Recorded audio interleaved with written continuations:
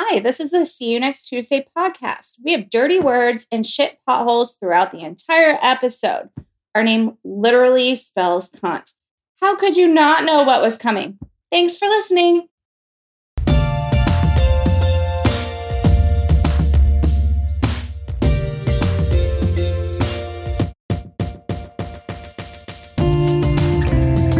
There's lots of things on the book and the face and the place. Hey, everybody. Welcome to another episode of See You Next Tuesday podcast. I'm Jessie. I'm Amanda. I did not know we started. I know. Oh, sorry. That sneaky ass bitch. I know. Yeah. It's been a while, so I've been futzing with the equipment. So that's why I didn't know we started. I know. It's not you. I promise. It's definitely me. It's all her. It's always all her.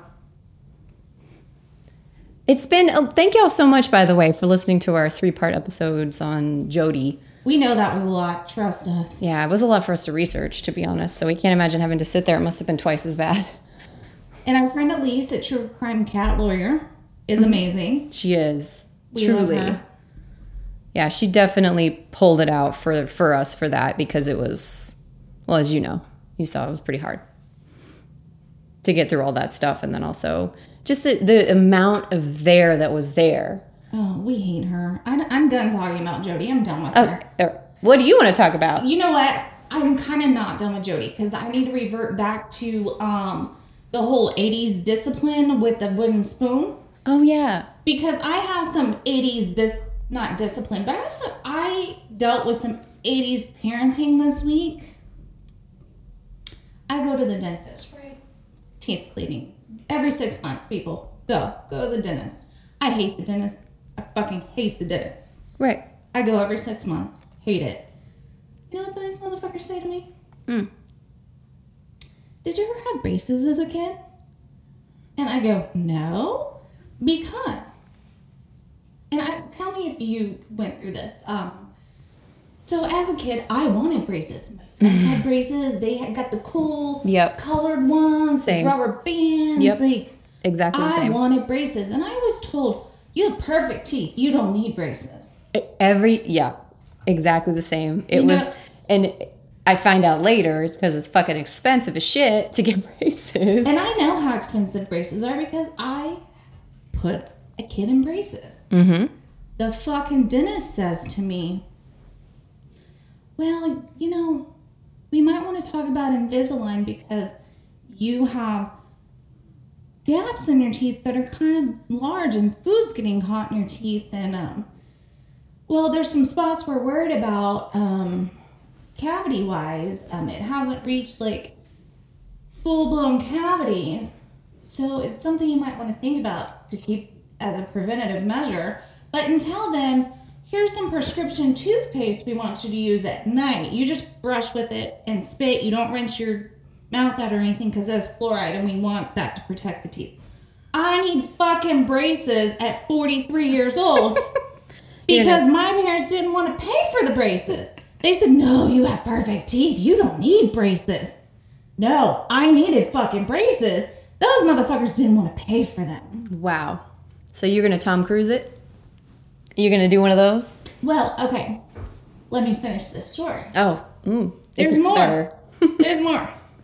Because Podhubby also needs Invisalign because here's what his 80s parenting parents did. He actually needed braces as a kid. And his parents asked him if he wanted the braces, and he said no. So therefore, there were no braces to be had. Oh, my God. And it's a more important issue for him to have them than me. So he gets to go first. Absolutely. 100%. So I get to pay for braces for 2 fucking 40-year-olds because their parents didn't want to pay for the goddamn braces. Well, no. His parents left it up to a child. Oh, that's fair. Yeah. To decide to figure out what happens with their teeth. Mm-hmm. Yeah, exactly. Mm-hmm. Yes. Oh, my gosh. So you guys both have these appointments to go get braces done. Well, he's first, but when is his appointment? Has he made it yet? No, because we've had this information about him for like a year, and he has yet to go because he's had all these excuses and reasons why. we can't afford it, or we need to use the money on this, that, or the other first. But I'm going to do it. I'm going to do it. I know I need to do it. Yeah, we know. Yes, you're right. We know. You know, because So- that's what we've been talking about this entire time. Me and excuse me for all those out there that do this job, the lady that cleans my teeth, I'm not quite sure what you're really called. I'm going to go with RDA. Let's just say that. Registered Dental Associate. I don't know. Dental Hygienist. Dental hygienist. Got it. Nailed it. We discussed, I said, well, I know my husband needs them. She goes, yes, he does. I go, because we see the same one. Oh, okay. She does my whole family's teeth. Oh, and she's like, oh, yeah, of course he does. She knows all the tea. She knows all the family's teeth. So I go, he needs to go first. She goes, yeah, he really does. I go, so I was nagging him and he would never come take care of it. So I stopped the nagging. I said, the nagging is about to commence.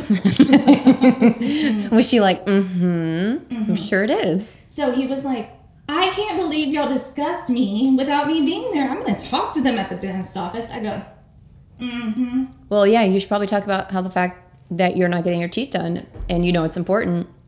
And we both have to get Invisalign and you're first. So it's on you, brother. So now, because I have this knowledge, every time I eat, I feel like I have shit all in my teeth. I was actually, as you were describing what they were saying about your teeth, they made it sound like you have these like Gollum type situations going on in your teeth, which you absolutely do not. So it's like, what are you guys talking about? So apparently, like, it's more like back here. Oh, in the back? They're just, the spacers are big, whatever. Okay. But it leaves this quote unquote prescription toothpaste with the fluoride. It doesn't taste like shit. Like, I was a little bit concerned about it. I was going to ask if it did. Because, you know, have you ever tried Tom's toothpaste? That, like, No. natural. Ugh. It's literally like putting Vaseline in your mouth and then brushing with it. Yeah. It's So- disgusting. So there's 80s parenting for you. A, you tell your kid, oh, your teeth are perfect because you don't want to pay for the braces. Or you give the child the choice of, are you going to get the braces or not? So what you're saying is whenever Jody was her mother carried a wooden spoon in her purse to potentially like beat at ass anytime she had to. Very fucking normal. Yes. Very fucking normal. Okay, Yeah. so if you follow our social media, I did have a post this week about my mother carrying a wooden spoon. I actually found that on Google Images from like whisper.com as like a confession or whatever. So this was a common thing. Like parents discipline their children with wooden spoons in the 80s. Jody, you were not being abused. Right.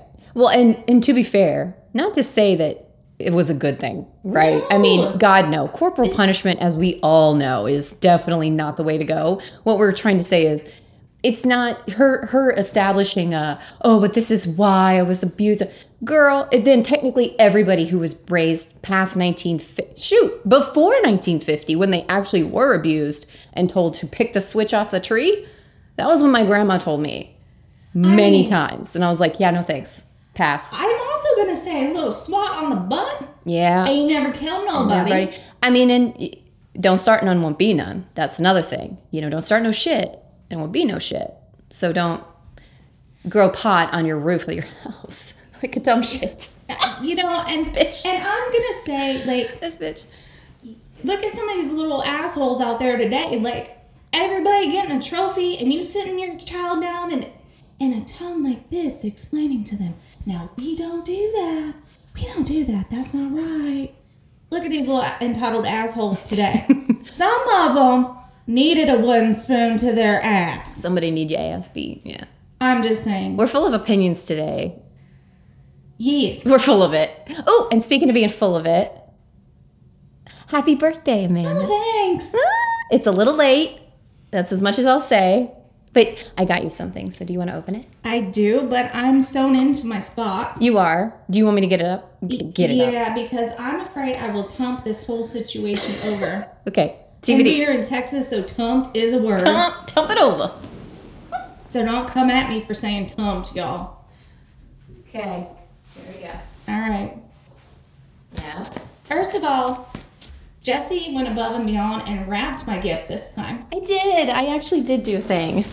I know normally I'm just like, it's sitting out in the open because I was too lazy to go to Target. It's true.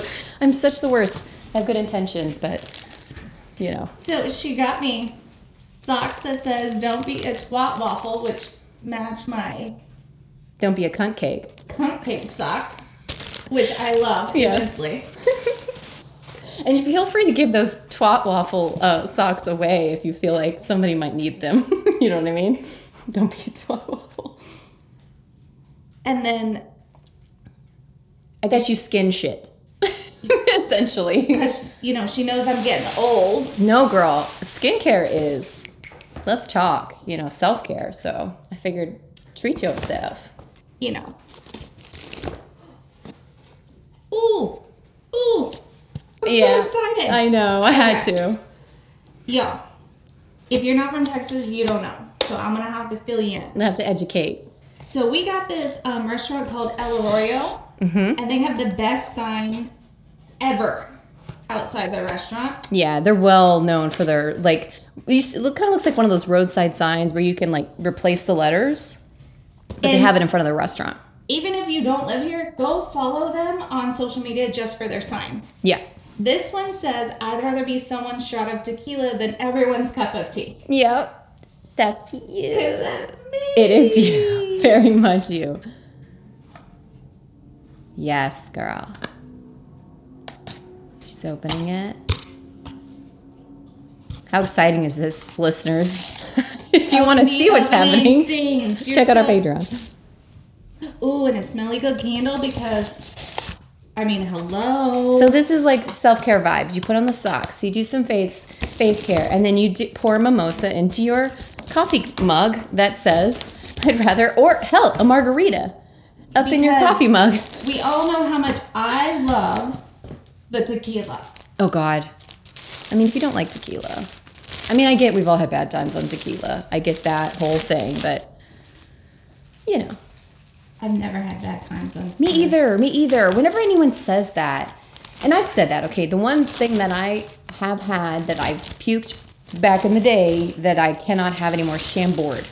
I will do it if it's mixed in a drink, but holy shit, if it's like near me, sometimes I'm just like, oh, God. Just reminds me of that moment. Do you like that? Yes. Okay, cool. It's kind of like this like shawl sweater thing you can wear in the Yes. office. So, do you know how many of these I have? And I love them all. Do you really? Okay, great. Okay, good. I was a little like, I hope she likes this. I don't know if it's your style or not. Yes, I do.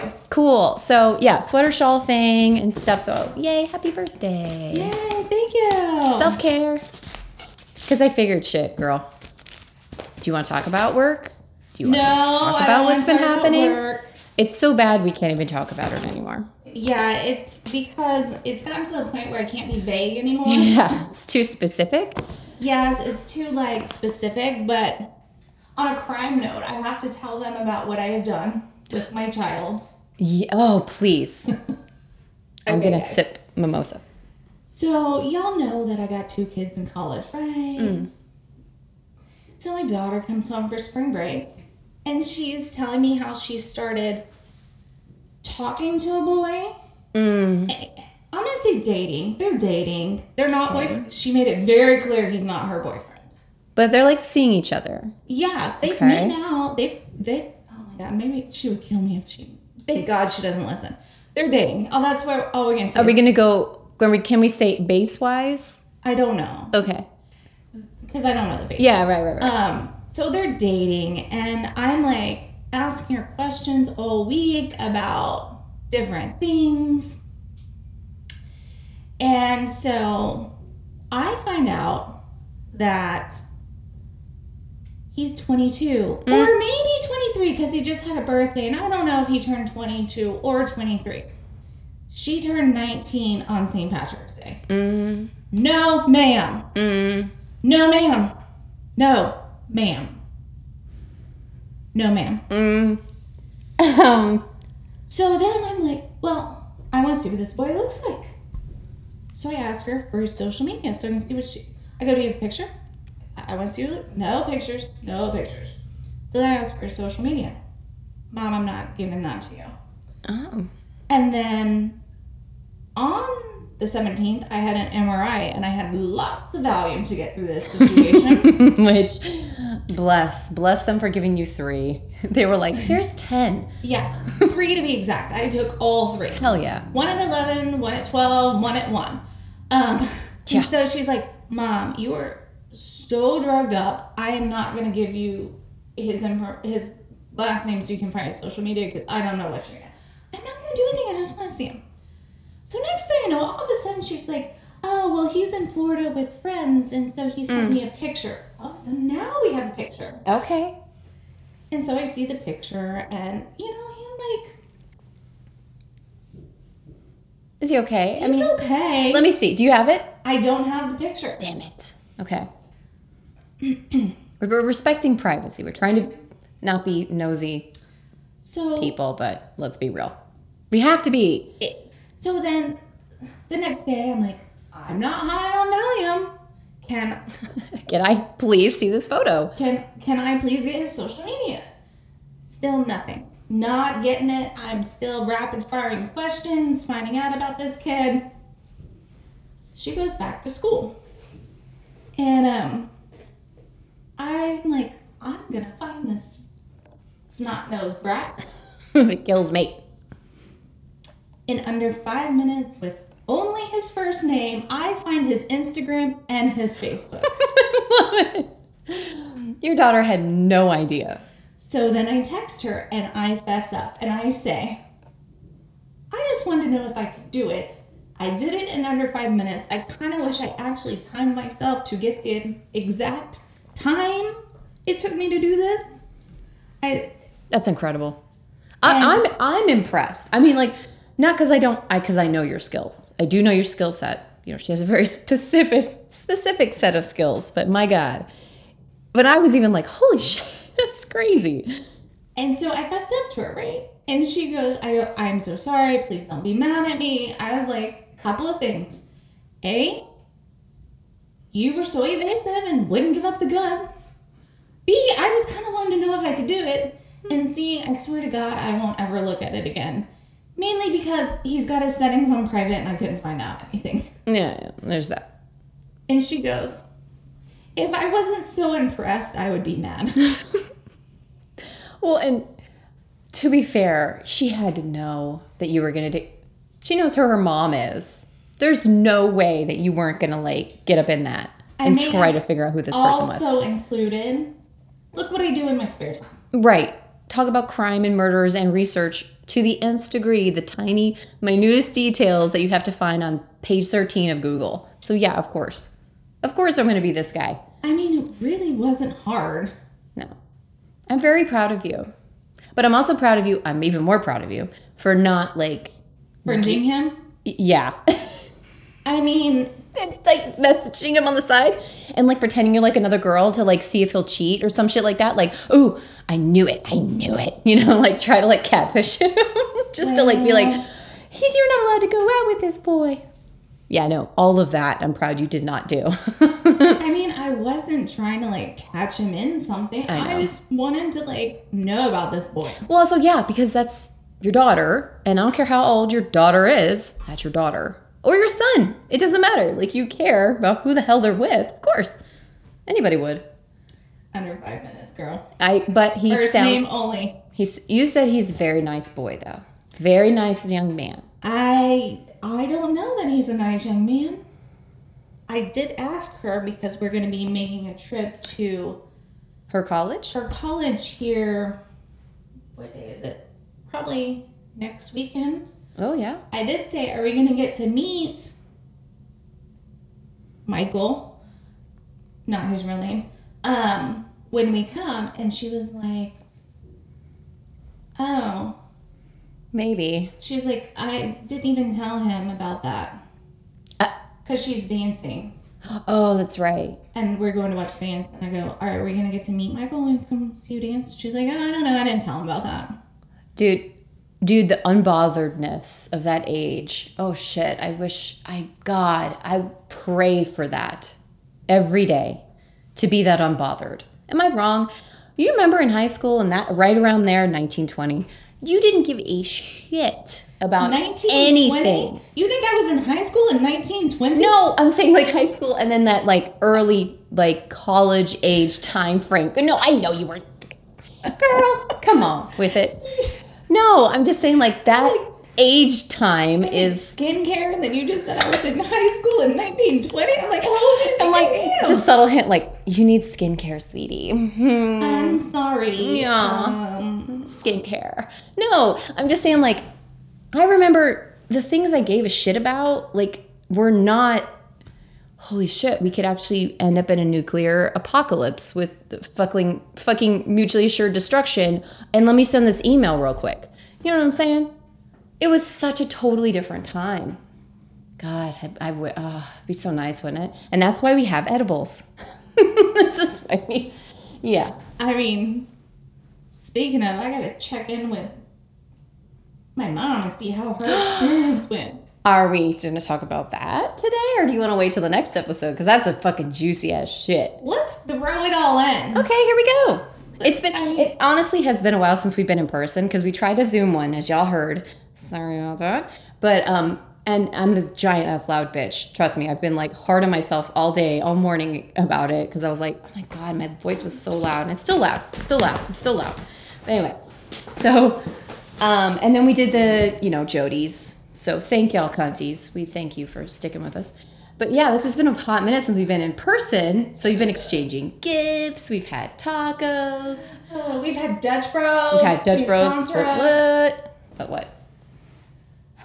Go for it. Okay, so Sybil, as I call the lady who gave birth to me, she's always given me shit for my tattoos and everything. Being yourself, essentially. Yes. So I accidentally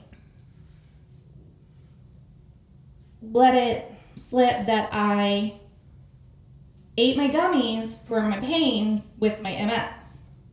Right. And she goes, do you think it would help with my hip? And I'm like, fuck yeah, I do. Absolutely. Help with your hip. Oh, and FYI, everyone, I went and saw my neurologist. Coolest bitch ever. She was on board with the gummies.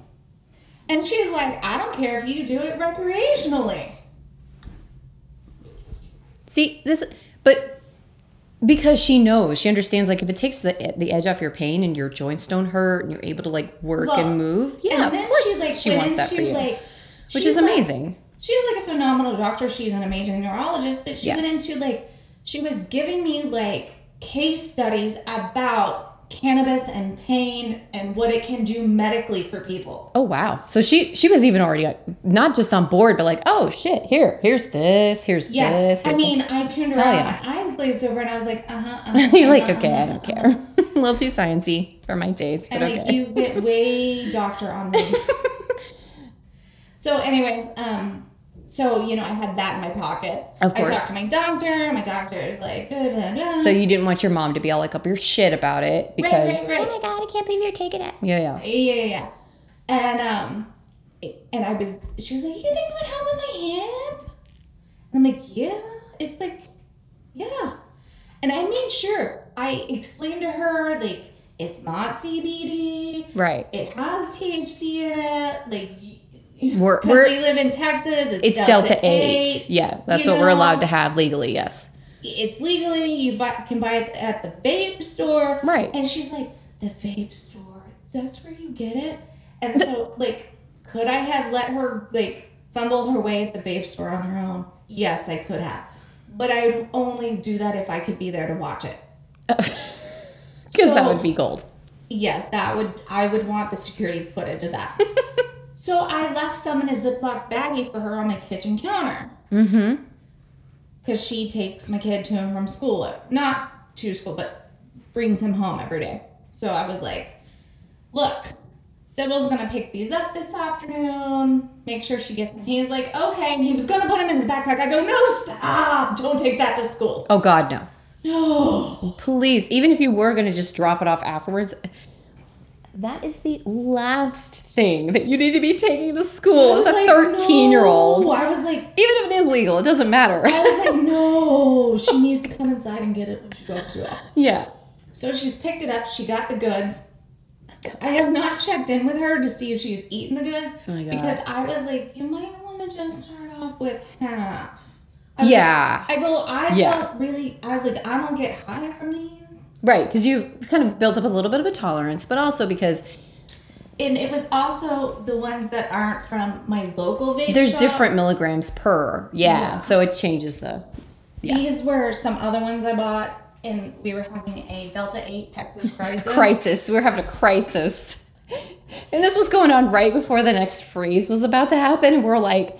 Because Abbott signed some stupid whatever bill thing that doesn't mean anything, it's not enforceable. Point is, we were like, we like rushed to the nearest. We were like mail ordering shit. It was like it was crazy. Bad. These weren't the best ones I ever had. But I had to get through them before I could buy my good ones from my local vape store because they were out. It was like a mess. But anywho, I gave her those. Yeah. But even then, I was like, you might just want to start off with half. And here's my husband in the background because she's on speakerphone. He's like, just let her eat a whole one. I'm like, just fucking, he's stirring the pot. Like, bro, what the fuck are you doing, man? My mom's gonna get high as shit and she's gonna blame me. Well, and then because she was like not understanding, she's like, half? Is that like one? I'm like, oh. No, like you cut a pill in half. Same idea. You eat half of a gummy. You eat half.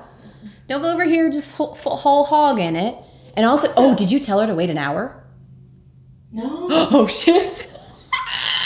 She's going to take half and not feel anything immediately. She's going to take the other half and then be like, I'm still not feeling anything. And then she's going to like just start I only gave her 2. Oh, thank God. Oh, my God. I thought you gave her like at least 10, 15 or something. No. Oh, my God. I only gave her 2. Oh, my God. I am dying. I just thought about that. Because that's the mistake most people do. If y'all want podcast goals, yeah, you could please. call her right now. Oh my God. No, but I do need an update. I do need it. We all need an update on this shit. Yeah, okay. Maybe we'll call her when we're done recording. Okay. I think that's a good idea. I'll put her on speaker. Okay.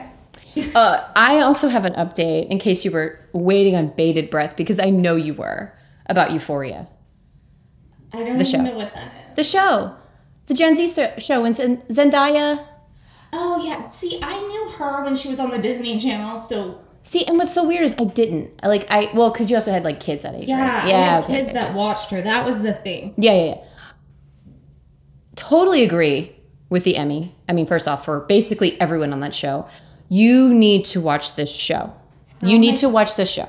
I'm not allowed to add any more pay TV channels. I know. I'm going to see if I can figure out how I can give you my HBO login because I'm just like, because there is a girl on the show that you're going to fall in love with, just like Zendaya did in the show. She's wonderful. Her name is Hunter in real life. Hunter, I can't think of her last name. Point is, just the most wonderful actress. Where the hell have you been? Like, honestly, the kids on this show, you're like, how are you this good at acting at like, because you know, they're not teens, like they're in their early 20s, but how are you this good? Say they're 33. Yeah, no, no, they're not millennials. They're not my age.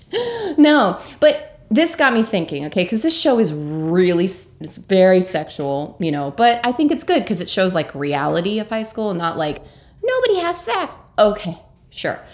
Oh. Okay, bruh. Can I Please. make a comment about that? Yeah. So I was watching this show on TLC called Unexpected. Mm-hmm. And it's about it's like 16 and pregnant, but on TLC. Okay. And so this mom was like, it was this mom and daughter, and the daughter was like, my mom wouldn't put me on birth control pills. And the mom was like, well, I feel like that just gives your child permission to go ahead and have sex. I'm like, your kid's pregnant. She was doing it anyways. You should have put her on the fucking pill, and then you wouldn't be having a grandchild at 40. She said that as her kid was sitting there pregnant? Yes. No, she didn't. Yes. Wow. That's the stupidest thing I've ever heard in my life. I know. Truthfully. I know. I was like, bitch. She's right there. She's literally sitting next to you. You're on a show. that's about. It's called Unexpected. But here's the thing. The show should not be called Unexpected. It should be called Biology. Because guess what happens when you have sex? Exactly. What the fuck? Every time. Hey, everyone. Every time you have sex, you should expect to be pregnant when Jesus. you're done. Oh, God. Take the wheel.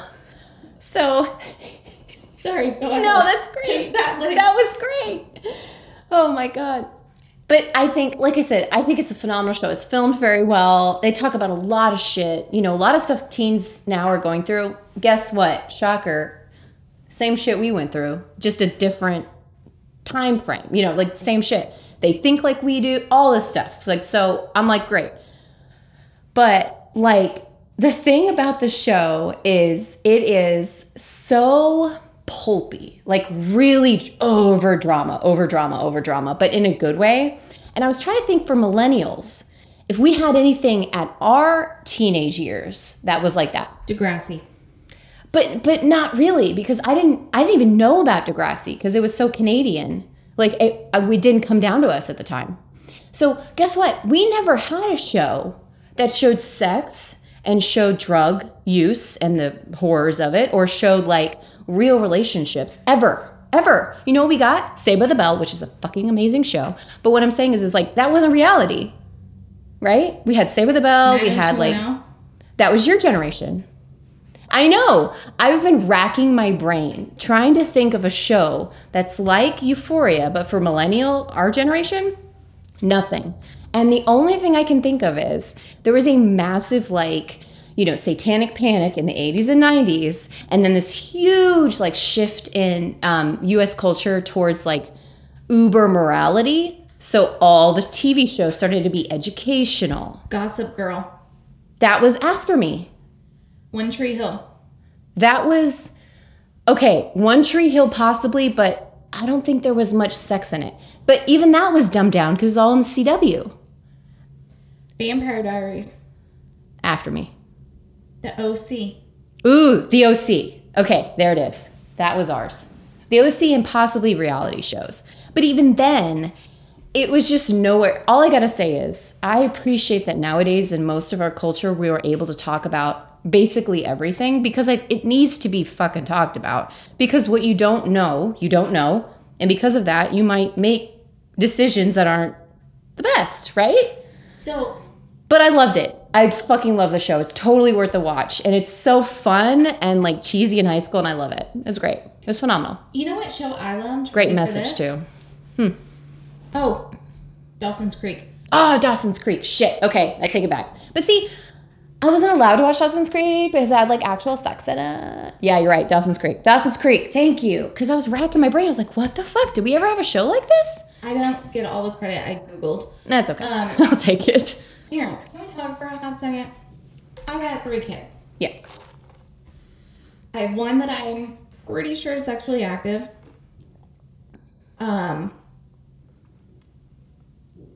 Here's the deal. You have to teach them to be responsible. Do I want them to be? No. Yeah, you don't want them to. I mean, no mom is like, I really hope my daughter's having sex with multiple people. Daughter. No, I know. I know.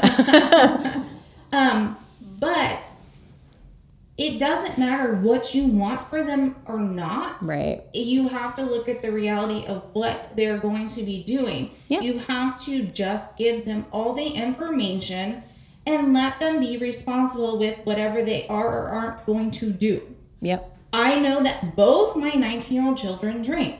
Do I like that? No. But I have given them all the information to do it responsibly. Put the Uber app on your phone. Yep. Don't drive.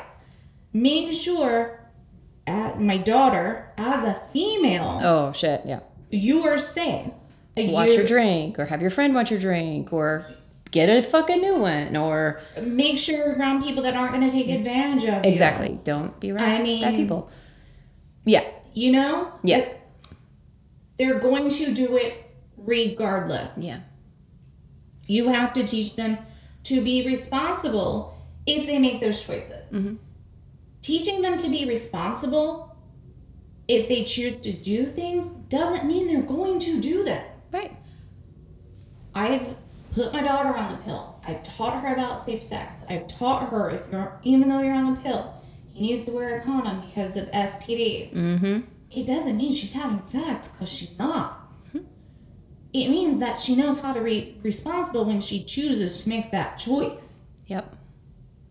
Exactly. It's just like anything. It's actually very much like school if you think about it. You have all this wealth of knowledge. You're only going to use pieces of it for maybe your career. Like, you may hate math and love English and decide to be an English major. Great. But the point is you had the entire knowledge base. So when you needed that information, it was there. And that's the key. You know? Yeah, what you do with that information is up to you. Because, completely. You know, if your kids are going to make the choice to do it, you bet, in my opinion, you want them to do it with the correct knowledge instead of what their fucking asshole teenage friends have told them. Yeah. You know, exactly. just pull out. Yeah, exactly. Which you're gonna have grandchildren. Unexpected. I mean, you know, that's just one mom's opinion who has raised some kids. Yeah. That, you know, also, they're making these decisions, but they're also telling us they're making these decisions so we can reiterate, okay, you're doing this. We may not like it, but since you're doing it, just make sure you're X, Y, and Z. Right. Absolutely. Otherwise, they're hiding it, and we can't make sure they're being safe in their choices. Yeah, exactly. I mean, y'all probably think I'm a terrible parent, but... No, I mean, of course, I don't have kids, but I don't think you're a terrible parent. I think you've got phenomenal children that are doing incredible work. And one of them is about to be one of our BFFs because of her criminal knowledge, which leads us to, do you want to talk about murder today? I would love to talk about murder because they've been waiting like 45 minutes for the murder. Yeah, hey, it's like bestie time. Hey, cunties. Also, I really want to shout out a podcast that I love. Do you want to shout out? Because I know you had one that you want to talk about, right? Or something you want to talk about? I actually want to shout out a couple of things. Okay. You go first. You go first. Disturbingly Pragmatic is a new show. You probably heard a promo that was incredibly loud. Sorry about that. On one of our previous episodes. Adorbs. We love them. They're Canadian friends with our friend True Crime Cat Lawyer. So heads up, take a listen to them. What did you have? Oh, and our presents. We have lots of... Yeah, that's what I want to shout out. I want to shout out our friend Dawn, who sent us these amazing leggings. I'm snapping. Amazing leggings. Yes. Jessie will probably wear hers when she works out. Fuck yeah. I'm going to wear mine as I sit on the couch and drink tequila or wine. Hell yeah. Multi-purpose. Yeah, that's what I'm going to do with mine. We love them. Thank you, Dawn. Thanks, Dawn. I also want to shout out our friends Liz and Misty over at Talkin' Shitterture. Mm-hmm. They sent us these awesome fucking bookmarks. Yes. Which another podcast you have to listen to if you're not already. Yes, they are. I love them. I am going to go to Louisiana and meet them someday. By the way, speaking of Louisiana... My trip to the prison rodeo. It's not happening? It's being delayed until I think there's another one in October. Mm-hmm. Ooh, Halloween. Hell yeah, dude. There's a whole situation. I don't want to get into it. No worries. They sent us these bookmarks. They're badass. We love them. One side has the most gorgeous design on it. Yeah, it's like foil embossed with like stars and moons and stars. Beautiful, gorgeous. And then you flip it over and it says cunt. I love it. I love the fanciness of the font of cunt. It's like Times New Roman and just so I love gorgeous. it. I'm not taking mine out of the plastic, but I'm still going to use it in the plastic. Same. Because I'm like a meemaw like that. Well, for me, I'm also spill prone, so my fucking ass will get that shit wet and it'll be all screwed up. So, yeah. It's just like a meemaw with plastic on the couch. The couch. I got an issue. And then, last but not least, our friends at That Damn Podcast What's sent us up? like a plethora of stickers. Insane amount of stickers. Also, gotta shout out Weak Dick Energy stickers, which if you don't want to get that sticker, I don't know why you don't. It's okay. It's My incredible. favorite was the one that's like a energy drink can, personally. Yeah. And it says Weak Dick Energy. Yeah. It's a Weak Dick energy drink. So thank you, Dawn, Misty, Liz, and Dawn. And then Dawn. Holy shit, there's 2 Dawns. Dawn, Misty, and Dawn. Liz, Dawn. And Paul and Dave over at Disturbingly Pragmatic Adorbs. We love you all. Yes. And as always, thank you, cunties, for listening to us. Seriously. Yes. I mean, y'all don't need to send us anything. We love you anyways. Because, Absolutely. you know what? All 3 of you listening is all we need. Exactly. Okay, so who do you got for us today? Because I'm really like itching. I'm chomping Okay, at the bit I'm here. going to tell you all about him, and you're still not going to know who he is. And then I'm going to tell you who it is. Okay. Because it's 2 things in one. Ooh. You'll see. Y'all, cunties, you'll see. Harold Perlson was born February 1st, 1909. I'm taking it back. I have a 1909er too. That's weird. Okay, keep going. Third eye. That is weird. Okay. In New York, to Harry and Molly. Harry was a Polish printer's clerk, and Molly was from Russia, and they had both fled Eastern Europe to escape repression. Harry and Molly were part of more than the 13.5 million immigrants that came to the United States from places like Poland, Italy, Slovakia during the 1900s. Harry and Molly settled in Queens, and Harold grew up the eldest of a total of 4 children.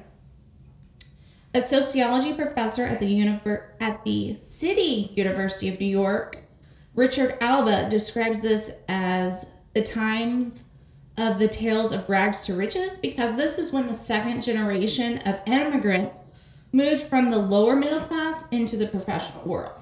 Oh. So all these immigrants came, but then their children worked hard, went to college, And then they moved- became working class, essentially middle class citizens. Yes. Wow. They went from the lower middle class into the professional world and into the actual like upper middle class.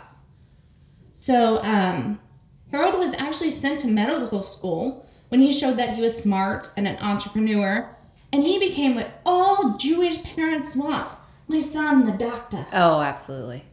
Dr. Lawyer. Dr. I Lawyer. was so excited to say that. My son, the doctor. Hey, Don, did we do it right? Did we do the New York accent, the Long Island accent right? Let us know. I didn't, so don't tell. Don't. I can't take the negative. It makes me so sad. So Harold decided to pack his bags and move all the way to the West Coast in Southern California. He got a job at a physician's office in Inglewood, and he proceeded to publish several papers on neurology, and then he became a cardiology professor at the USC School of Medicine. So all in all, you could say that Harold was successful. I mean, he was a doctor, and he wasn't just a doctor.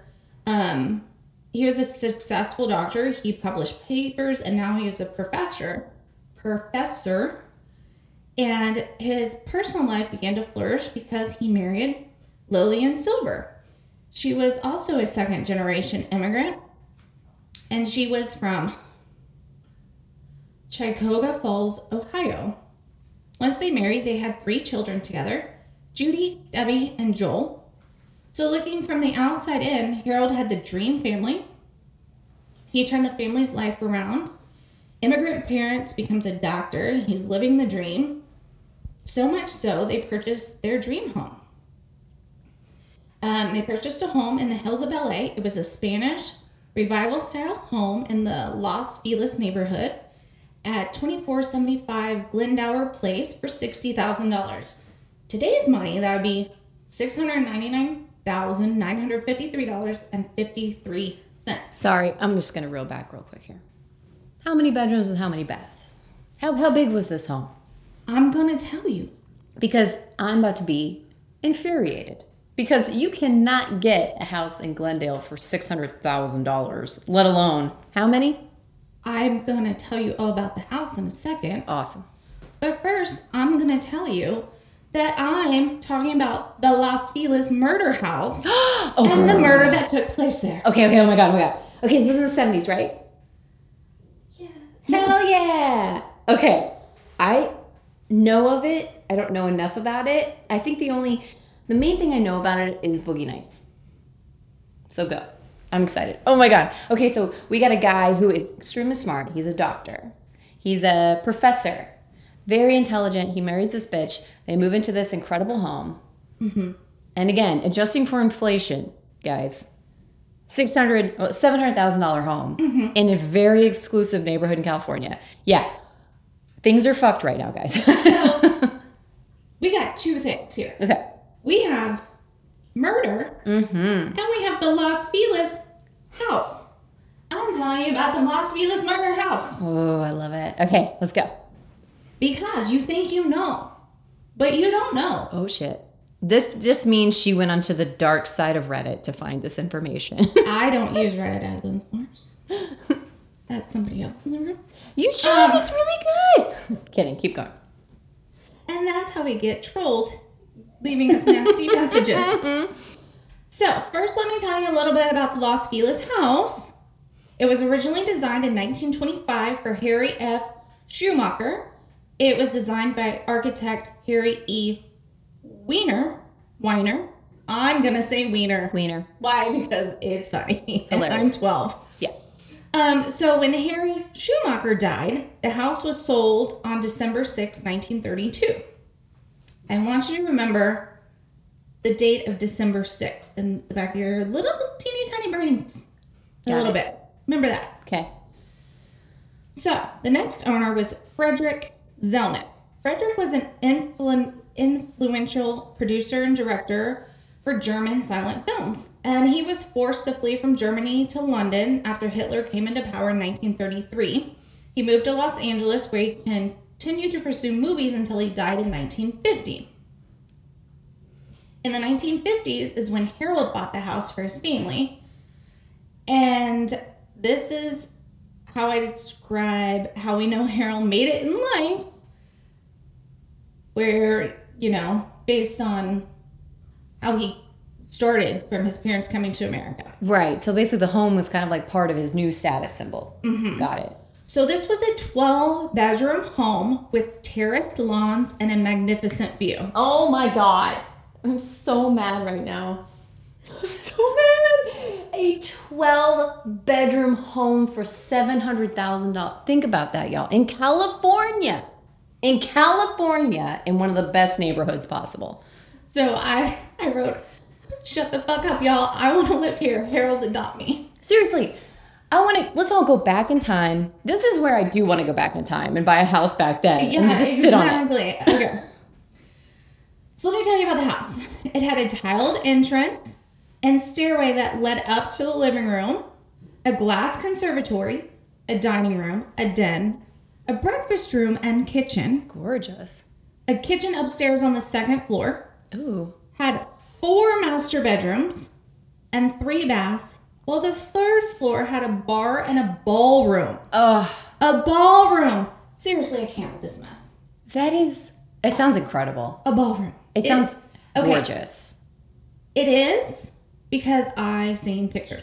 Is it, okay, so real quick, what style is it? Is it like Art Deco style or more traditional? I told you earlier. You weren't listening. Yeah, no, I forgot already. Spanish Revival. Oh, okay, so we're talking about like wrought iron vibe, staircases, and we also have like maybe Spanish tiling, I'm assuming. Probably. Okay, got it. Okay. Still incredibly gorgeous. So there was also staff quarters on the property, but Harold and his family did not have any staff. They only had a teenage babysitter that when the neighbors' kids would come and watch their kids whenever they went out. You know how babysitters do. Yeah. Okay. Back to Harold. So not only was Harold a physician and a professor, but he also was an injection specialist.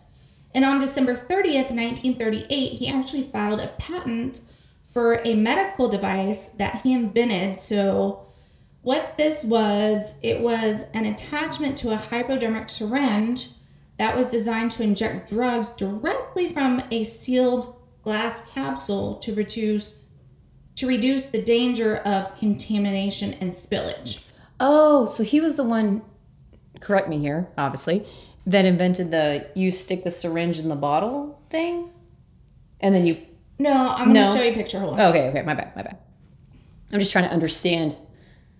So he's basically revolutionizing... He's an incredibly intelligent person, yes. Obviously. Like, so he's also revolutionizing the medical industry. Yes. Okay, got it. So Harold actually spent a decade working on this device, and in 1949, he entered into a verbal agreement with Edward Shystak and Harold Holt. Edward would turn just an idea into a medical wonder, so Harold and Edward agreed to split the profits. Sure. So Harold and Lillian, his wife, they actually contributed $24,496, which is $285,767.69 in today's money. And Lillian herself contributed $7,000 from her own personal savings. Ooh. Which is $81,661.24. Oh, man. So here is a picture. Oh, okay. Yeah. Yeah, so similar to what you kind of thinking, but it kind of like the syringe is like attached to the bottle, essentially. Yeah. Okay. So according to court records, Edward spent 11 more years developing this magic syringe. But he did not have any plans to let, did I say Harold or Edward? Harold, I believe. Well, court records said Edward spent 11 more years developing the magical syringe. Oh, okay. Edward. Sorry. It's okay. But he did not have any plans to let Harold in on any of the profits. And on July 21st, 1952, Harold filed a court complaint that Edward was using a fake name, and he ran away with the rights to his syringe. And in court, he said that if Edward used a fake name and a fake company and fraudulently ran away with all the money, all the profits and the device and everything. And Harold was like, what the fuck? And Harold was double-crossed. So Harold was pissed off, and he was like, I ain't having none of this, and he demanded $100,000 in compensation. Yeah, of course. So in today's money, that would be $10,601,000,000. I didn't put decimals, y'all. Did we tell y'all we're having a hot mess express day? We're having one of those days, y'all. Sorry about that. So $1,060,935.85. But honestly, dude, if he said share the profits, and he's like, look, just give me $1 million and I'll be out. You know, like that seems fair to me, honestly, considering how much work was put into this thing between the two of them, and this guy stole all your shit. Yeah. Well, like all seemingly at this point, all cases like this, it was long, it was drawn out, and naturally, after nearly 2 years of this expensive, basically silly proceedings in the court awarded Harold $23,956, which is $254,157.79. So he got like a quarter of what he wanted. Yes. All right. And as far as I know, no syringe has ever been out on the market. So it was kind of a ridiculous waste of time and money for everyone. Yeah, that's what it sounds like, yeah. I mean... Because I've never seen a syringe like that. That's why I had to ask you, what? Yeah. So it didn't even come to market. Yeah, it was ridiculous. So it just kind of seems like bad luck just followed Harold everywhere, because on November 3rd, 1957, Judy was driving her brother and sister in their father's 1952 Oldsmobile. I mean, you know that was the shit back then. Absolutely. That shit was made of metal, too. You get hit by an Oldsmobile, you're gonna die. That thing was all metal. There was no carbon fiber, nothing. And she was across the intersection of Vermont and Los Feliz Boulevard, and she collided with another driver. Ah, shit. Judy suffered hand and knee injuries, a concussion, and severe shock. Her younger brother Joel had a head injury and quote-unquote severe shock to the nervous system, while her sister Deborah only had her cheek sliced open. Eleanor Keller, who was the other driver, claimed that Judy, who was only 16 at the time, had driven through a red light without looking. But I kind of feel like Harold would have been the one to sue McDonald's over the hot coffee. Right. So you're like, I really do, because he sued the Keller family, claiming that Eleanor's carelessness and negligence caused the crash. girl, no. It's the other way around. Like, you're crossing. So he sued for $20,000, which was about $200,000 in damages for each daughter. So $200,000 for each daughter, and then $10,000, which is $100,000 for his son. So that's a total of $500,000. Yeah, for everybody. Y'all, he actually won.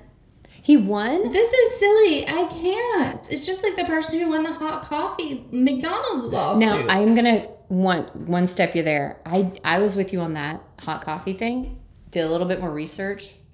She got burnt to shit. So, bitch, you knew the coffee was hot. I know. I'm just saying. We're not doing this. Moving past. Yeah.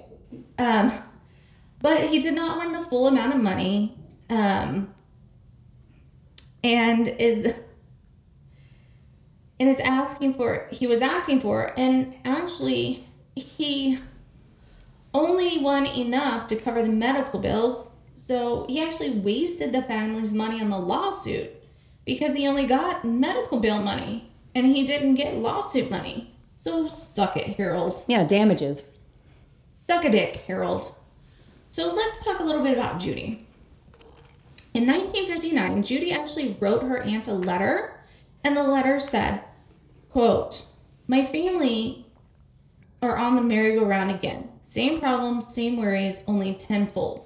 My parents, so to speak, are in a bind financially." End quote. I have to let you know that during this time, Harold had a bad couple of coronaries, and they put him on the coronary ward because it seemed like stress due to financial problems was taking its toll on his health. So now back to Judy. Judy went to Barrister High School. She was popular. She was a member of the, ready? Gold Girls League. Stop.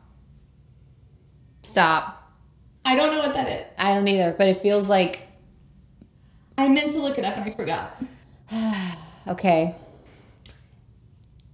It sounds like.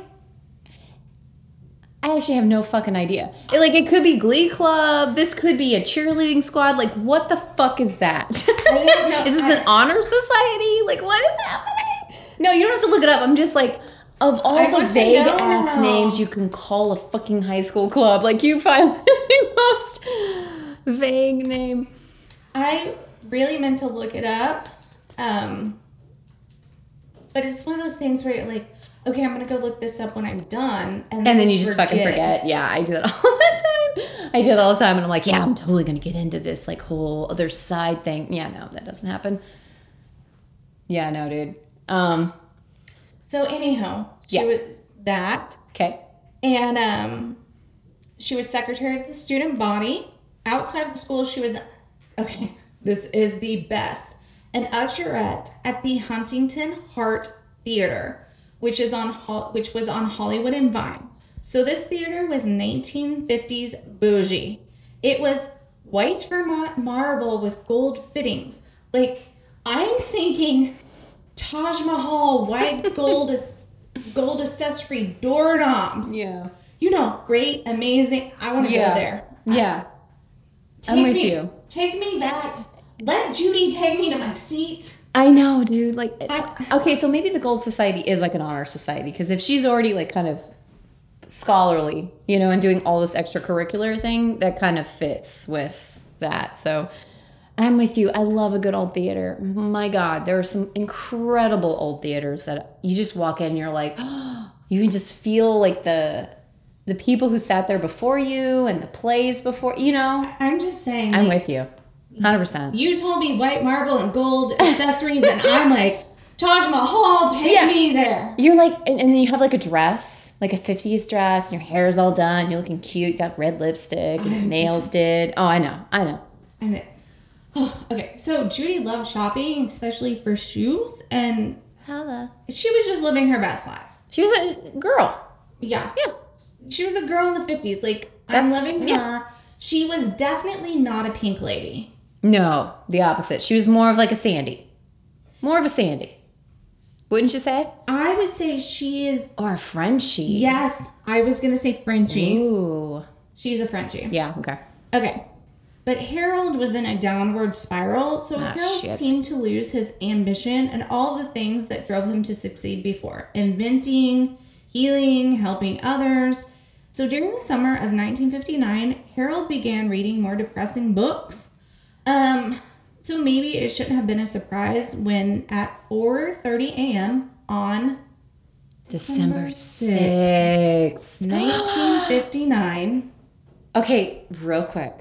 I'm going to beat this asshole. What zodiac sign is that? Like, what's happening? Is Mercury in retrograde? Do we have a Uranus situation going on? You know what I mean? You can shove that up Uranus because I don't know. I'll go to the Google. You keep going. Okay. Harold hit his wife Lillian so hard in the head with a ball peen hammer, it left an inch wide hole in the back of her head, and she didn't even have a chance to scream. Ball peen hammers scare me, guys. Like, just because I'm such a true crime fan, like, that is the hammer of choice for some fucking reason.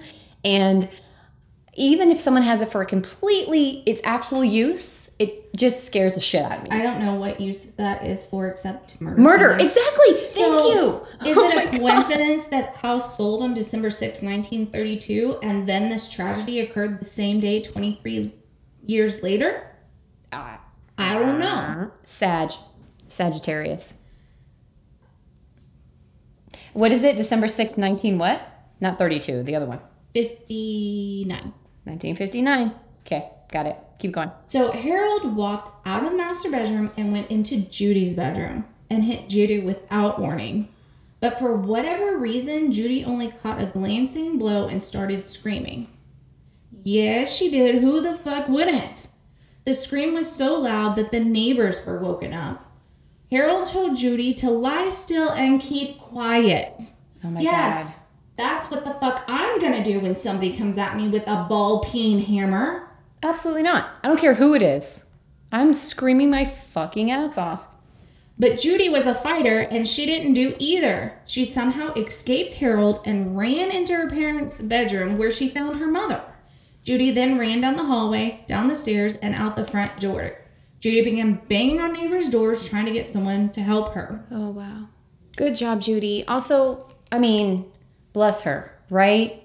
She's just like, look, help. Oh my God.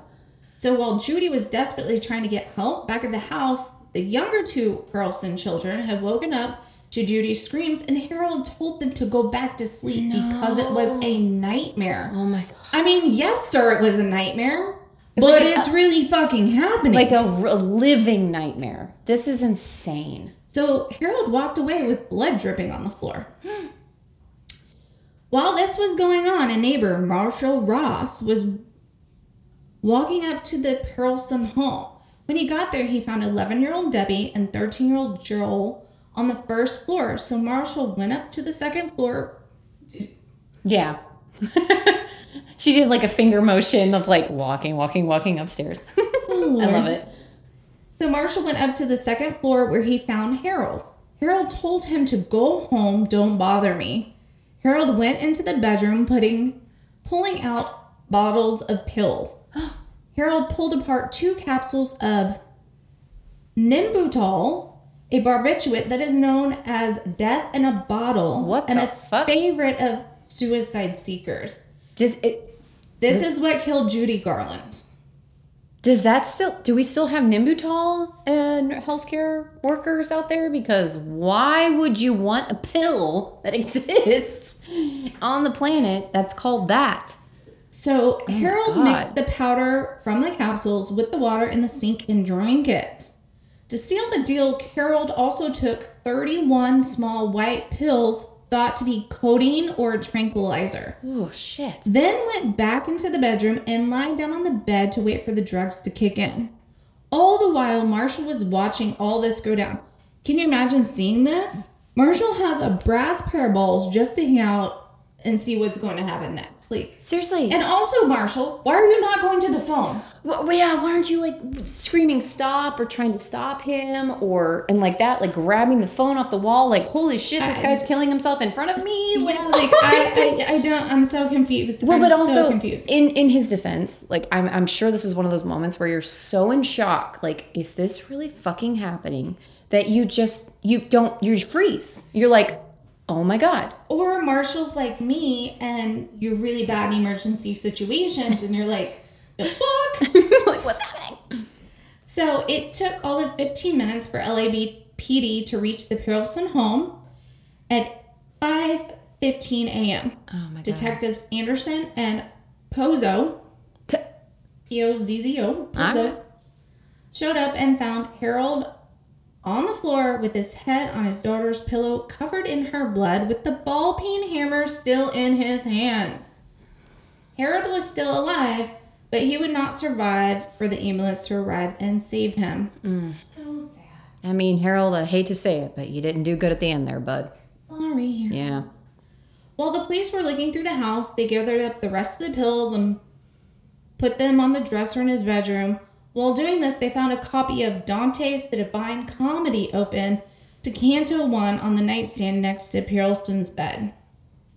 So Dante's Divine Comedy is an Italian narrative poem that is an imaginative version of the afterlife as the soul travels through hell, purgatory, and heaven. And Canto 1 says, midway upon the journey of our life, I found myself within a forest dark, for the straightforward pathway had been lost. Mm-hmm. It's a very poetic way to go out. And it's gorgeous, but also, come on, man.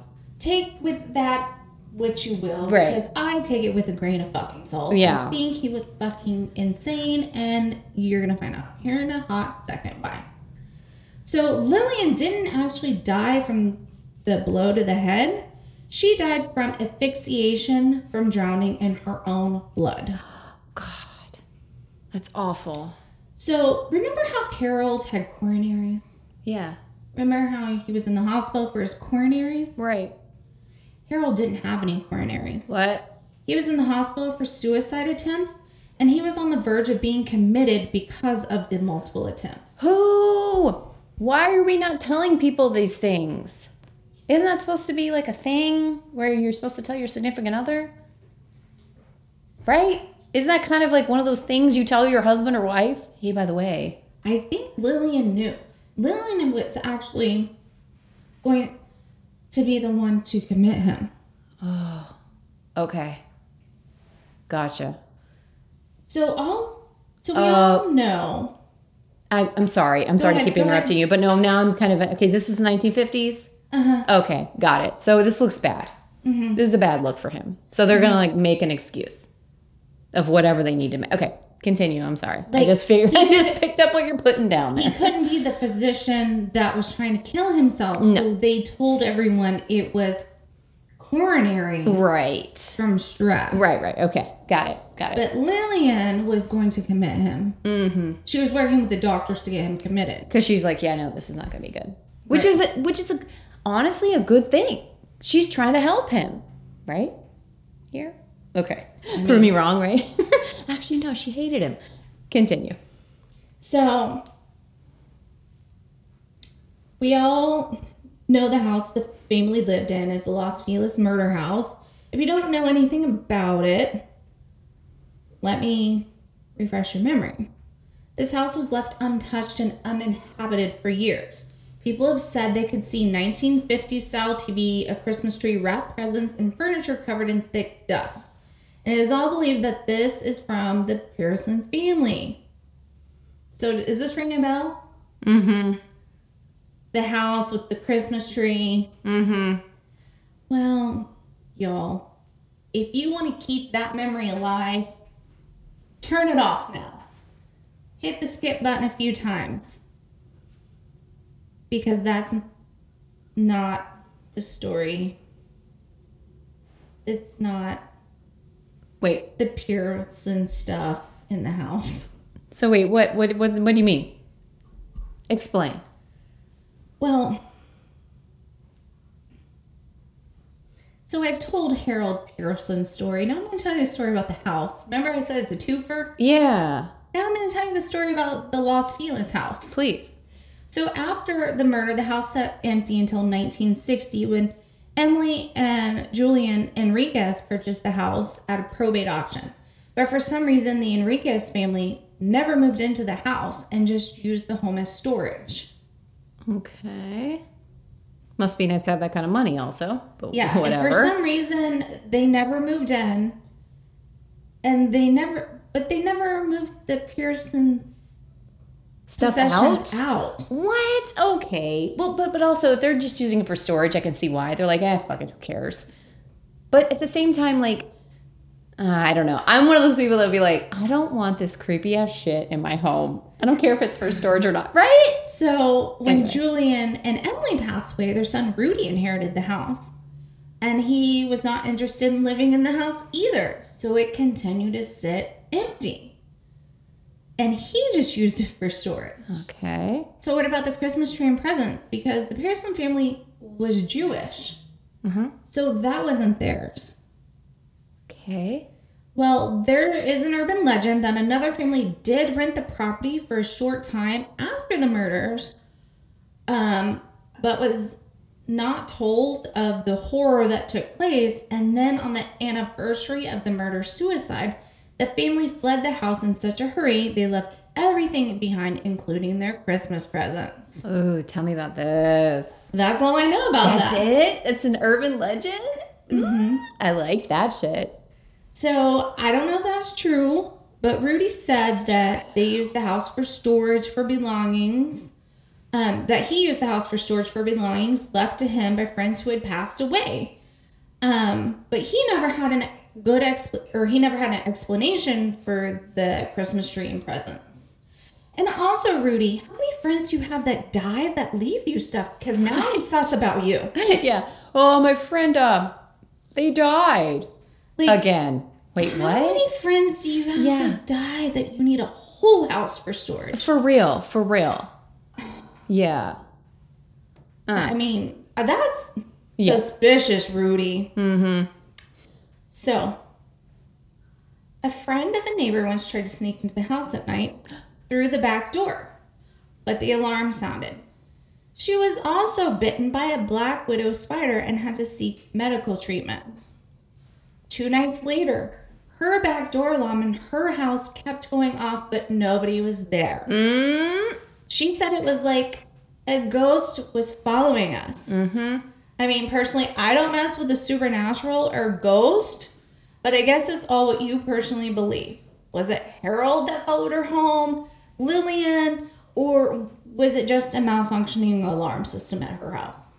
I don't know. That's poltergeist activity, if you ask me. In other words, like, it normally attaches to a female entity, normally going through puberty at the time, and follows that person and or creates havoc around the girl going through it.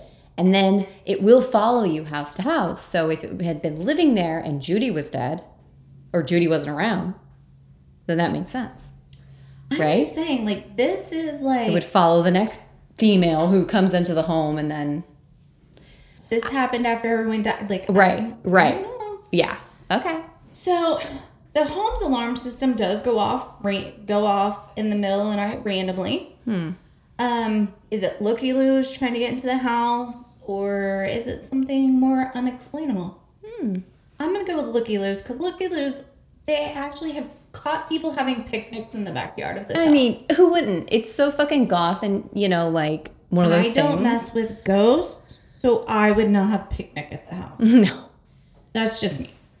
So Rudy Enriquez, the son of the people that bought it after the Pearsons passed away, he passed away in June 2015 with no heirs.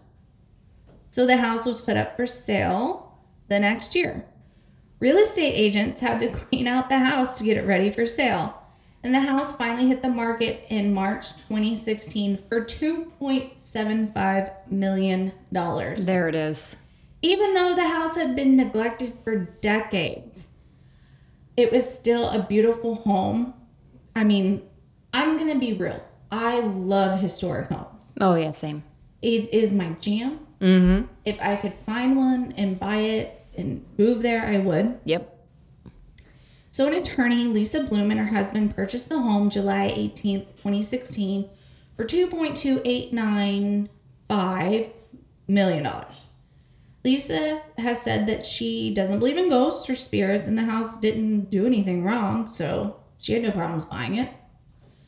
Lisa and her husband began the huge task of remodeling the house, but they never lived in the house either.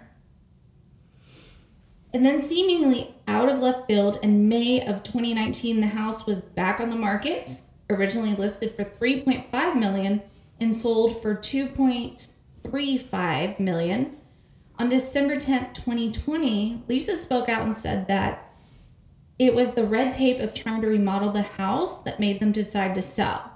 Since they were improving more than 50% of the home, it would require them to bring the whole house up to code, which would mean tearing down the house and regrading the hills the house sits on. And who wants to mess with that? Seriously. Okay, so yeah, the house is completely gutted, and I don't know what happened to it after they bought it in December of 2020. That's it? Mm-hmm. Girl. Oh my God. Now I want to hear from people around the area. Okay, listeners, if you're in and around the area, if y'all know urban legends, if you've heard things, if you've had experiences in the house, please fucking email us, DM us on Instagram. See You Next Tuesday podcast. C_podcast on Twitter, TikToks, See You Next Tuesday podcast. And of course, See You Next Tuesday podcast at Gmail. Please let us know because I love an urban legend. I don't want the house turned down.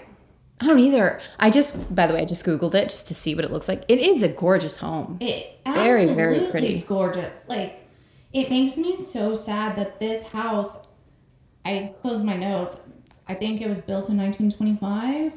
Yeah, it has that 1920s Spanish look to it, where it's a little Art Deco, but it has a very pretty the ceilings are flat, and then it has those archway windows. The terraced yard. The terrace yard, which is very pretty. And that's what they're saying is not code anymore. And because they were renovating more than 50% of the house, it had to be brought up to code. Wow. And so they're going to have to tear down the house to regrade that. Gotcha. Oh, yeah. And I'm looking inside the house. There's a bar with bar stools and everything. It's beautiful. Honestly, I would say if anyone did want to invest in it and redo it, make it look new. But then if you want to do a tourist kind of attraction of the haunted mansion type thing, do it. That would be an ideal investment. You know what I mean? I would absolutely invest in something like that. Well, it's already been cleaned out and gutted. Yeah. You would have had to do that before the gutting. Damn. Man, how cool. How crazy. That's fascinating. So Family Annihilator. What a fucking loser, man. I hate those guys. He only got his wife. Yeah, but still, he was trying. He was doing the whole I can't make it because of financial reasons, so therefore everybody has to come with me. It's bro, chill. I really, if you didn't waste all your money suing all these fucking people, you wouldn't have lost all your money. I think maybe he was suing people because he lost his money. I think that... Then how do you lose his money? Well, because okay, well, first of all, the guy stole his patent, essentially. So there's that. That was the first kind of hit. So I think maybe he was over-living his means, and then he was counting on that money, you know what I mean? I think he had depression. That too. Yeah, both of these things can be, yeah. And that's a real thing. Shit. I think it's interesting how they used to hide it. Oh, you just had a couple of coronaries. What are you going to do? So you got a twofer. You got the person and you got the house. God, that's a good one. Hell yeah, girl. Good job.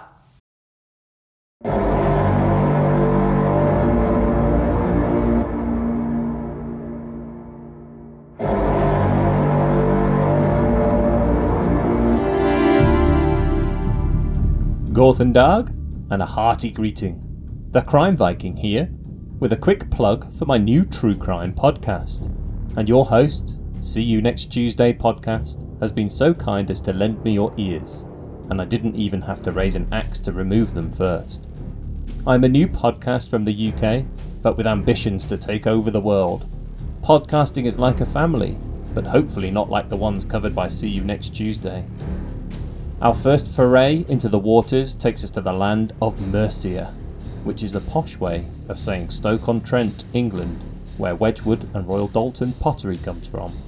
Our maiden voyage examines the tragic murder of midwife Samantha Eastwood, whose remorseless killer was likened by police to the infamous Soham murderer Ian Huntley. I'm on Instagram and Twitter as @CrimeViking. I'm also still taking case recommendations, so it's your chance to steer a course and pledge yourself to a life at sea with your captain, the Crime Viking. Episode 1 now out on iTunes, Spotify, Deezer, and all good podcast hosts. Once again, @CrimeViking on social media. Come, join the Oathsworn.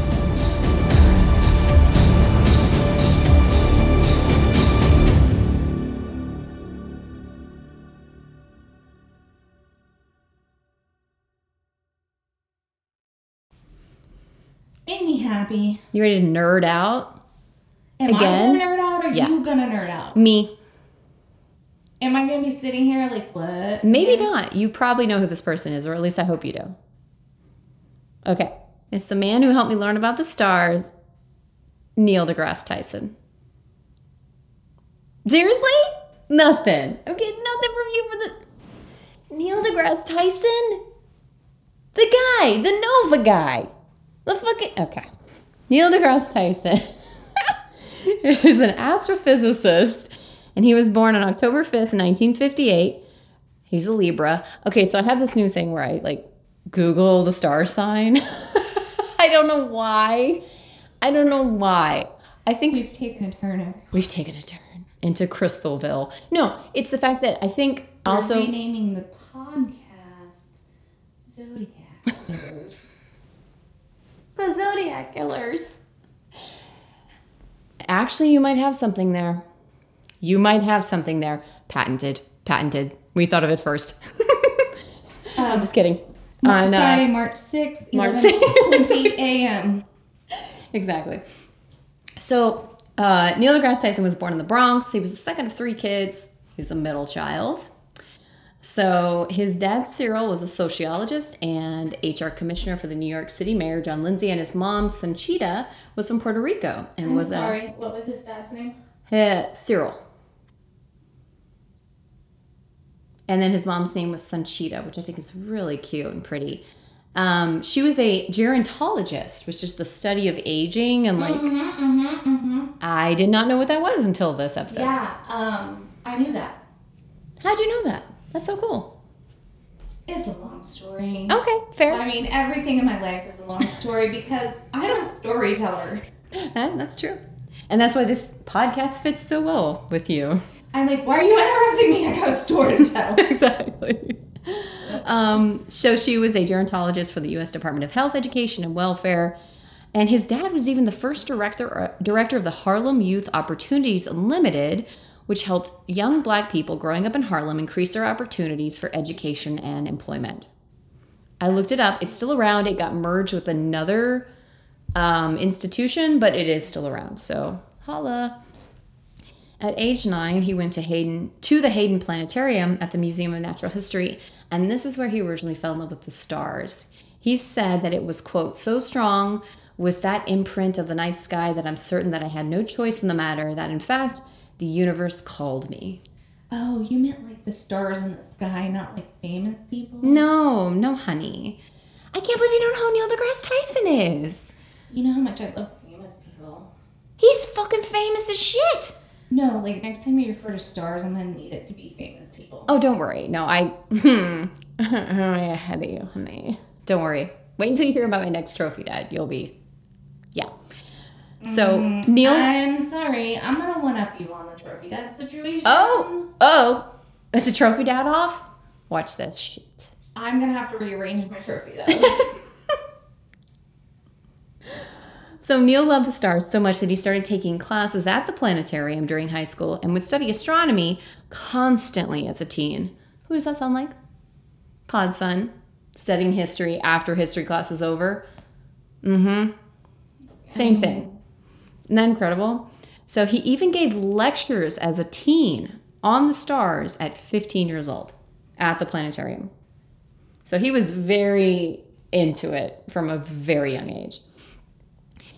During his classes, his first role model, Mark Chartrand III, director of the planetarium then, helped him learn in a fun way by mixing humor with knowledge, and he later adopted this as his same style. Is he on that show, Ancient Aliens?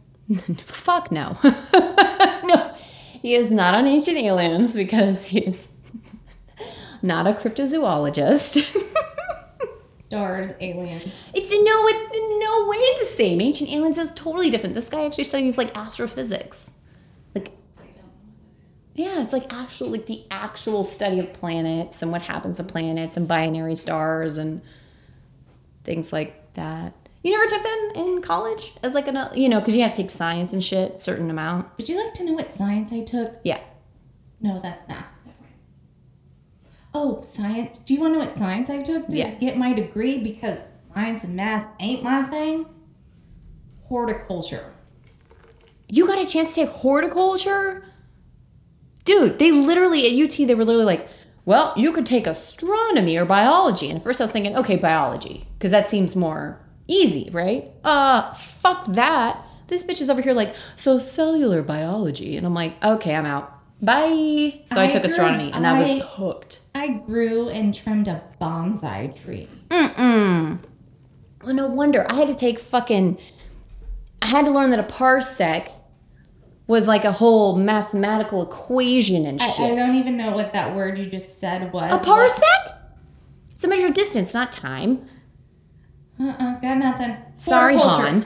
I took horticulture. I learned that bananas ripen because they're connected to the stem, but if you take them apart and wrap each individual one in foil, they're gonna slow down the ripening process because it has to do with the fertilization of female and male situations. How did you get to learn actual useful knowledge about science that helps you in your future life? And I learned about a parsec. Because I went to Texas Tech and you went to fucking ugly orange cow school. I'm sorry. Ugly Orange Cow School is a very good school. Thank you so much. Hook 'em. We're going to fight. I love you. Anyway. I'm this sorry. is Texas. You learned about what? About what? That you use when? Hey, you know what? I could trim a bonsai tree like nobody's fucking business. And my nanners ripen when I want them to because I can manipulate the situation. Well, you just told everybody, so now I can too, so. And they're thanking me, and they're like, what the fuck is she talking about? I'm talking about Neil deGrasse Tyson. Okay, I still don't know who he is, but go. Neil graduated the Bronx High School of Science in 1976 at 18, and even Carl Sagan. Do you know who that is? Nope. Oh my God, Carl Sagan? He was on PBS and shit, back in the 70s. Nope. Okay. Noticed him and tried to get him to go to Cornell, which is where he went to college. Neil wrote about it in his book, The Sky is Not the Limit, of that, saying, quote, my letter of application had been dripping with an interest in the universe. The admission office, unbeknownst to me, had forwarded my application to Carl Sagan's attention. Within weeks, I received a personal letter. He said that, quote, I already knew I wanted to become a scientist, but that afternoon I learned from Carl the kind of person I wanted to become. So Neil had already chosen Harvard pre this, so he was like, I'm not going to go to Cornell because, I'm looking at Harvard. Harvard. And he received a BA in physics in 1980, was a member of the crew team, wrestling team, and even danced. And he danced a bunch of different shit, which I thought was kind of cool. Ballet, Afro-Caribbean, Latin ballroom, and jazz. Yes. So I have a question. How do you get a BA in physics? Because that's Bachelor's of Arts, and you would think that a physics degree would be a Bachelor's of Science. Well, maybe it is a BS, but that's what I typed, and so maybe it is a BS of Science, but I know I have a BS in European Studies, so make that make sense. I can. I learned this because I have kids in college. It's just whichever, if you're more heavy in science classes or more heavy in like arts classes? Oh, maybe he was heavier in arts classes because he took all those ballet and, dance type. I would just think a physics degree would be heavy in science. I know, I'm with you. But then how the hell is mine like a BS? Is it because like I took like economics and the government of Europe as like a major? I don't know. Anyway. He then went to the University of Texas at Austin, what, hook 'em, for his graduate degree, where he got an MA in astronomy in 1983. So you're not going to believe this, but he actually didn't do as much lab work as he was supposed to. So you're thinking like the super smart, intelligent, sciencey guy would be like super into doing all his work, and he wasn't. He even admitted this, and some of his professors told him to consider a different career because when the committee for his dissertation saw him, it was dissolved, meaning he was not able to get his doctorate from UT because he didn't do all the lab work he was supposed to. Shit, dude, I get it. You're in your 20s. It's just nice to know that somebody who's like that smart is also a human being and was like, fuck this class. I think it's because smart people tend to think they're smarter than everyone else, and they're like, fuck you, I don't want to do it. I'm smarter than you. That could be it too, yeah. So during this time at UT, he met Alice Young at a physics class. Shocker. They got married in 1988 and had 2 children, Miranda and Travis. Miranda was named after the smallest of Uranus's 5 moons. Super nerd, but I think that's beautiful. I love that. I didn't know Miranda was the name of one of Uranus's moons, so now we know. Uranus. So instead, in the meantime, he became a lecturer in astronomy at the University of Maryland from 86 to 87. Then in 88, when he was 30, he got into the astronomy graduate program at Columbia, got his work done this time, and got an MPhil degree in astrophysics in 1989 and a PhD in astrophysics in 1991. He got his work done because he had kids he had to support now. No, that's right. His wife was like, bitch, you gotta get your work done. So we can get paid. Mama needs diaper money. Exactly right. He was also able to travel to hire students to help them with their studies because he was a professor that got NASA funding. So he traveled to Switzerland, Italy, Chile, and even South Africa. So a little bit of what he's done. He has been the director of the Hayden Planetarium, the American Museum of Natural History, Princeton, and the University of Maryland. He researched cosmology, galactic astronomy, bulges, stellar evolution, and stellar formation. And he has written multiple books, including Just Visiting This Planet in 1998, The Sky is Not the Limit, Adventures of an Urban Astrophysicist in 2004, and the book that I actually have, it's literally in my room next door to us, Astrophysics for People in a Hurry, 2017. Which I love because, okay, so here's why I like Neil. I don't know fuck about dick, to borrow a line from Mozart, about astrophysics or the universe, but I love it. Like, I literally geek out when I start to learn about it, okay? And I have Stephen Hawking's book over there too, which is a little harder to understand than Neil. Neil breaks it down even farther for us simpletons to understand, because I find it fascinating, but all the math, a part of it, I'm just like, okay, I can't do this. So that's what I like about him, is he makes it understandable for the normal person. So, very important question. Does he have a star named after him? No, but hold that thought. I'm glad you asked that. So, just so you know, he was appointed by George W. to serve on the Commission on the Future of the U.S. Aerospace Industry in 2001. In 2004, he served on the President's Commission on Implementation of the U.S. Space Exploration Policy. He was awarded NASA's Distinguished Public Service Medal around this time as well. And he has been on the series Nova, Cosmos, A Spacetime Odyssey, and in 2020, Cosmos, Possible Worlds. You could probably find those on like any of the Hulu's, Netflix's, just depends on where it is at the time. YouTube. Yeah, YouTube. But those are just the sciencey ones that he's been on. He also became a pop culture figure and has been on the show Stargate Atlantis, BoJack Horseman, and even The Simpsons. But what I really want to get into are his beliefs and everything besides the stars, which obviously he's an expert in. Neil is one of the few scientists that have made their personal views on issues known. He has said of faith and spirituality, quote, "For me, when I say spiritual, I'm referring to a feeling you would have that connects you to the universe in a way that it may defy simple vocabulary. We think about the universe as an intellectual playground. which it surely is. But the moment you learn something that touches an emotion rather than just something intellectual, I would call that a spiritual encounter with the universe. Totally agree. He's basically like, look, believe what you want to believe, but that feeling you get when you're like connected with something bigger than you, that's spirituality, which, yeah, totally. Yeah. So he doesn't believe in higher power.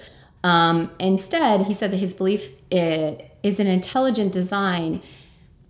The belief of intelligent design, unfortunately, in our country has limited the progress of science. He said, quote, I'm constantly claimed by atheists. I find this intriguing. In fact, on my wiki page, which, yes, I did go to, I didn't create the wiki page, others did, and I'm flattered that people cared enough about my life to assemble it. And it is said, Neil deGrasse Tyson is an atheist, I said. Well, that's not really true. Neil deGrasse Tyson is an agnostic.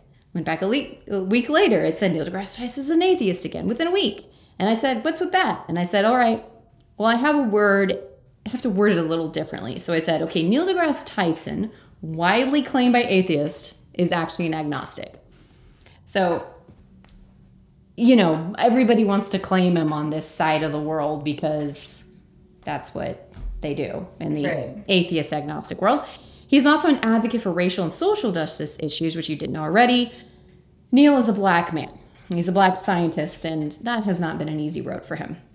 He talked about his being black and a well-known scientist and how in one interview in 1989, quote, I'd never before in my life seen an interview with a black person on television for expertise that had nothing to do with being black.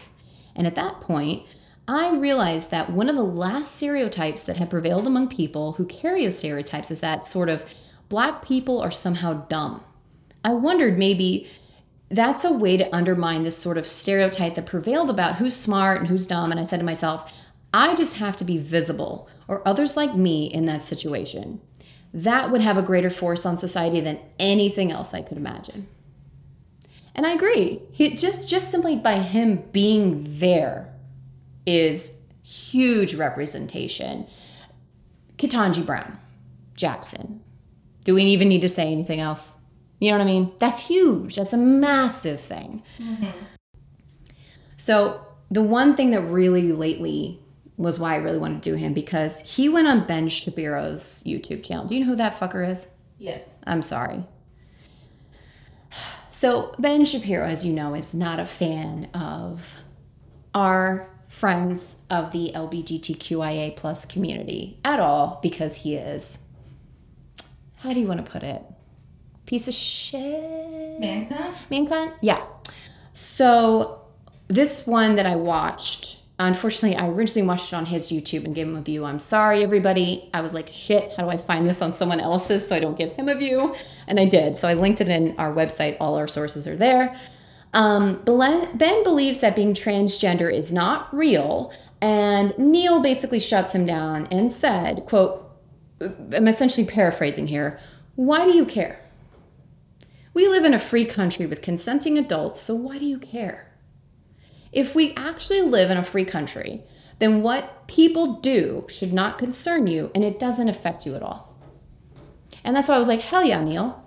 Because he's right.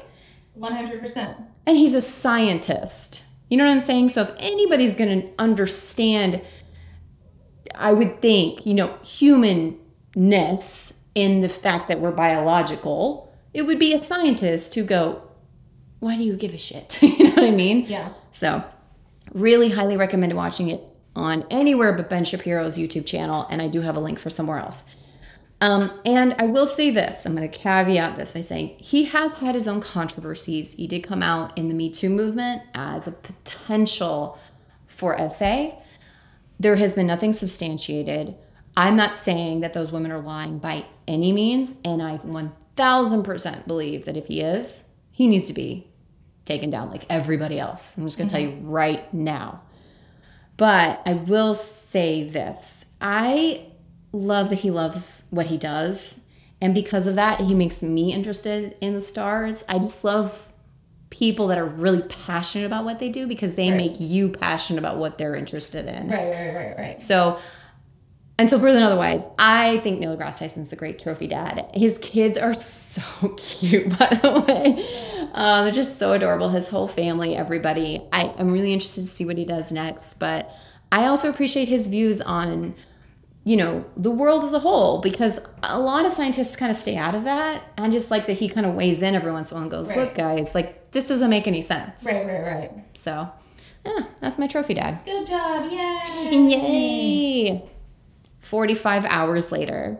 Sorry, we had to catch up with each other. We did. It involved catching up with you. Yeah, thank you all so much for listening. We really appreciate it. And we'll see you next Tuesday. Bye. Bye.